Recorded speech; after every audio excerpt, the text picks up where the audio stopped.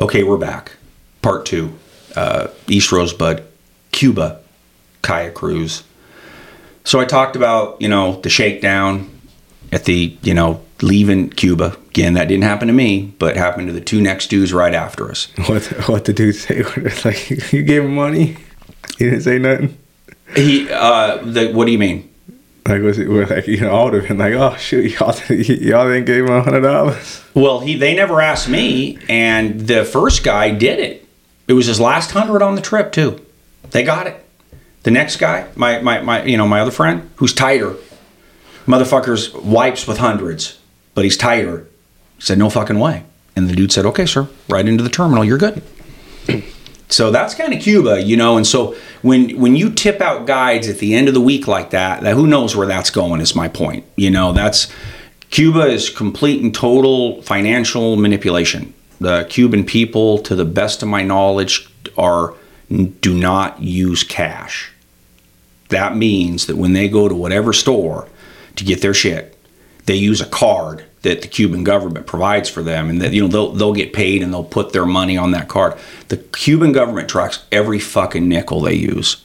Not if it's cash, and it's there's probably a lot of currency trade on the black market in Cuba amongst folks. They take those U.S. dollars with a big smile. You're not supposed to use U.S. currency in Cuba, but even a store inside the Camagüey airport took U.S. dollars, which was weird as fuck to me. U.S. credit cards, can't use your credit cards there. It's and you do not want to bring a marijuana cigarette. I went 10 days without any tokes. I'm okay at this point, but you might, you go into Mexico, you go into the Bahamas. I mean, you can bring some dope with you, unless you're a fucking moron. You bring the dope with you. And because the weed in the Bahamas is the worst fucking weed ever. You've experienced that? Yeah, I have. It's like 80s American junior high weed. It's where dirt weed the description came from. But you can't use it all in Cuba because and they'll put you in fucking prison for having marijuana in Cuba. Have I talked about this before? Maybe I have. I don't recall it. No. I'll end up being fucking Brittany Grimes over there with. That's what I was thinking of. Yeah, Brittany. Fucking yeah. I mean, but hey, superb basketball player, but not very fucking smart. Any marijuana product going into those cocksuckers in Russia.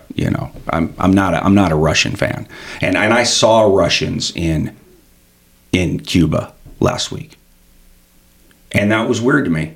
I can't. Is there a lot of them? Or I don't know, because our group, we're so isolated, meaning that Cayo Cruz is not some metropolis. There's a significant spattering of 10, 12 nice resorts for varied folk. This other place that's within a mile of Cayo Cruz Hotel, which is where we stay, is a full-blown luxury fucking hot spot for Canadians, Russians, rich Brazilians, and a man that I refer to as the dentist.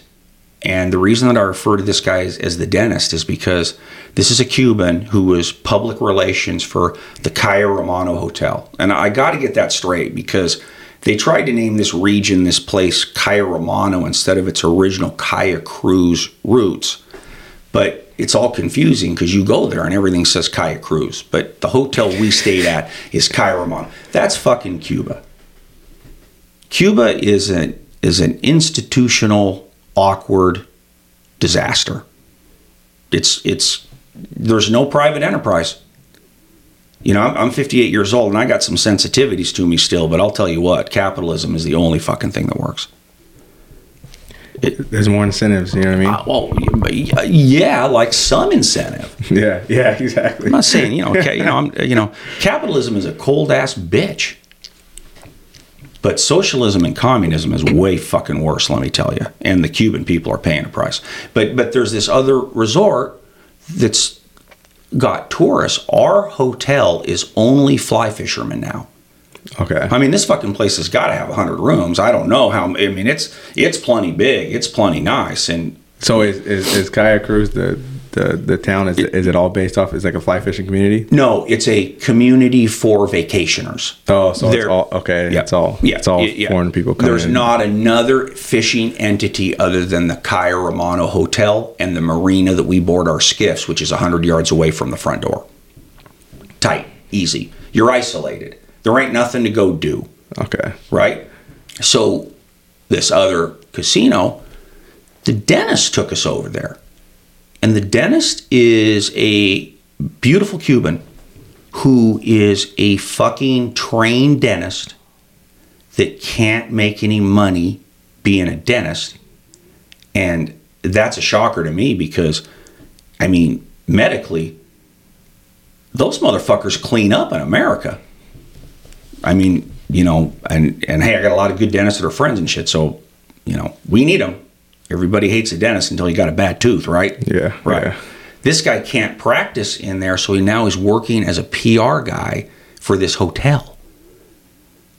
And he just took me and a couple of buddies over there, and we just had a free drink over there, and it was just commies fucking everywhere. Was this Bunch of hot ones, too. Was this still in the resort area, or was that other resort area? Another resort area that you could walk to in 9 minutes. Okay. I didn't give a fuck. I wasn't, you know, I was exhausted. I fished in a skiff for 6 straight days by myself, which means I was up there looking for 8 hours a day. Yeah. I got, my party's at home in my bed, if you know what I'm saying. So I'm not, I don't give a fuck. But it was interesting to go over there and see these drunk Russian men. We've all heard about them. Fucking just going fucking bonkers. I'm not kidding you, man. So Cuba, strange place. So the dentist, he ends up asking me my last night that I'm there if I could get him a water bottle from one of my guys. And I ended up getting him a nice water bottle from another superb friend customer that was on this trip. And this guy, this is a professional, legit dude here, fucking shaking his head, damn near crying at me for getting him a $35 water bottle. Yeah, that's crazy. Crazy. Yeah. So anyway, Cuba's just it's just a fascinating place, and we're going to keep going to Cuba because every time you go to Cuba, it's a new cool discovery, and it's a place that I can take a group of generous, nice anglers. It's funny. There's a form you have to fill out that's actually a form that could be required by the U.S. government upon returning not to go into Cuba. It's called a travel affidavit, right? It's got a big fucking black and white page, tons of shit on it, and then bottom, name, address, phone number, signature, with one checked box, why you went to Cuba. I've been to Cuba many times, and I've never had them ever ask upon my return for this travel affidavit. But the status that you check on this box is humanitarian. Ironically, that's connected to a environmental habitat that's been set up for anglers there. That it's a humanitarian mission because of the outdoor, the environment. Who fucking cares, right? A lot of the clients that have gone with me to Cuba have been very sarcastic about that, right? But after being with these Cuban people for 7-8 days, that's exactly what it fucking is. Yeah, makes sense. Makes sense. That fucking water bottle. So next time you got to pack a lot of water bottles. Bring some extra water bottles. Jesus, man, holy shit. I think back to that just a week ago now, and I'm just like, wow, you just get moved by their desperation for that. Yeah. So Cuba really is a great place to go. So the fishing, I'm going to just, obviously let's talk about that. That's why we were there. Just did not fail to disappoint. I mean, my first day with one of my favorite guides, Nelson, was I wanted it to be a bonefish day because a year ago plus, Nelson gave me and my wife an unbelievable wade fishing day for fucking tanks on flat water. So you'd move to them because of their tailing or because you would just see between their tail tip and their dorsal them just fucking moving. You could tell it was a 28, 22, 24 inch bone, and you're just trying to get to them quiet. So he gave us that. So when I fished with him, that's what I wanted to do. We tried that, had a couple of okay shots, but then we got into a fucking tarpon melee. We got in this big wide area with some depth, and they just kept coming in fucking droves. Didn't have to really move more once you were there? We cruised around, we pulled around, but it wasn't long after an attempt or a hookup that, boom, here was another small group of them moving our way, and nice fish. That's awesome. I had like probably a 60-pounder break me off 15, 20 feet from the bank, or from the boat, I'm sorry. And Nelson was like, ay, what pound? I'm like, I don't know.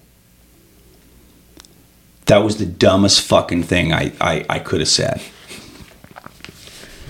Yeah. I had like a pre-tied tarpon leader because, I'm not a build my own leader cat.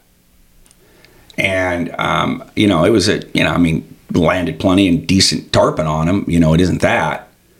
But I wasn't really sure. And that was a 60-pound fish that came up from the bottom, whacked it, and then went away from me. And I held that fucking line a bit too long. Yeah. So right there, my tarpon of the week was over. Had a couple of other smaller ones, decent fish, taking stabs at them. But, I didn't make it happen. That was my tarpon moment. I never got it back the rest of the week. When I was there a year ago, I didn't see any tarpon. So we were just like fucking, whoa. A good friend of mine, Dave Best, he popped a nice damn near 50-pounder during the week, but most people didn't see him. But man, I had that moment. I had it for about an hour, 90 minutes. So, but then got into a great groove of just really fantastic sight fishing for nice bones, big bones. So that was really the deal. Do you use the same rod for the bones and the tarpon? No, Okay. Of course not. Okay. No, I was gonna say, that's quite a big difference on you fish. The baby tarpon thing is primarily a 10-weight thing, but you would not hurt yourself a bit, except probably a little bit of casting enjoyment by going to an 11 there. Okay. Because honestly, after what I saw, again, 40, 50, 60, 70-pounder, you could certainly make that happen there. And we fished it in December, not mid to late spring. So it isn't prime tarpon time, but tarpon are around. That's kind of the way you would sell the tarpon element. But that was my day one. Good day. Caught probably a 6-pound bone on day one, which is a big deal for me. Day two, I fished with a guy that I fished before who's a little bit of a tough cookie. His name's Leo. Once you get to know Leo is your guy. But Leo don't let you in just for free. And he don't let you in just because you're going to give him a C-note. This motherfucker has gotten people on something crazy ass like 500 plus career, permit. Dang. So Leo is my permit guy there because he is good at everything, probably. But his passion and his success rate in his mind is getting you on permit. So on day one with Leo, he's like, we're going to fish for permit. And I'm like, good. Because I want to catch a Cuban permit. I want to be a good permit fisherman. It just isn't fucking happening like I hoped. I've caught a few, but I put a lot of days in. And this day, which was a Monday, was tough. After a couple of okay shots early and catching some nice bonefish early, having a couple of shark shots early, good morning. We got our lunch in, and then he started to get serious about permit. And my first shot was a quickly moving, nice 15 to 20 pounder that wasn't spook biased, but it was wanting to get somewhere. And I got it out in front of him a couple of times, turned him once, but that was it.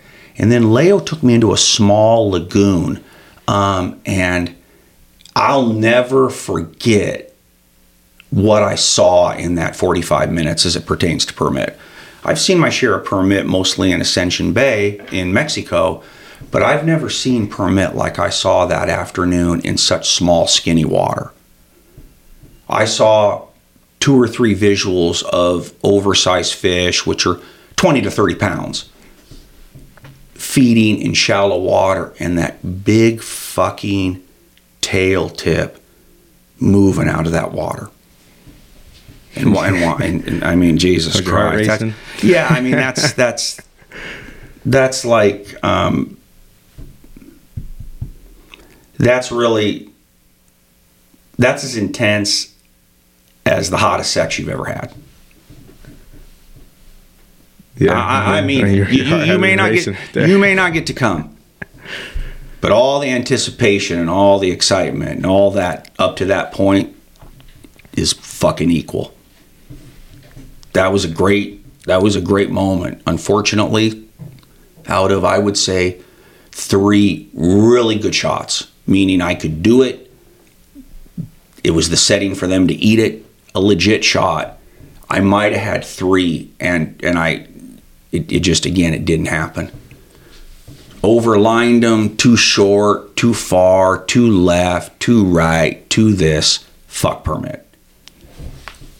Very difficult saltwater fishing. You got to put it right on their nose? I mean, ideally, I got to close out this segment, but Leo shared something with me later because he knew it bothered me. He knew it bothered me that I couldn't get that done. And he knows what I saw matter to me. Okay? He said a couple of things. Go to a 10 weight. Because you always fish a 9 for permit. A lot of people right now that know what we're talking about are like, oh, that's ridiculous. Fuck, Leo knows, motherfucker. And he also told me that a guy that's caught a ton of permit, a client from his, says 90% of the time, it's your first cast. 90% of the time. So in that guy's opinion, in Leo's opinion, if that shot comes your way and you can't put it there on cast 1, your chances decrease exponentially, even if you get a good second cast in without spooking those motherfuckers.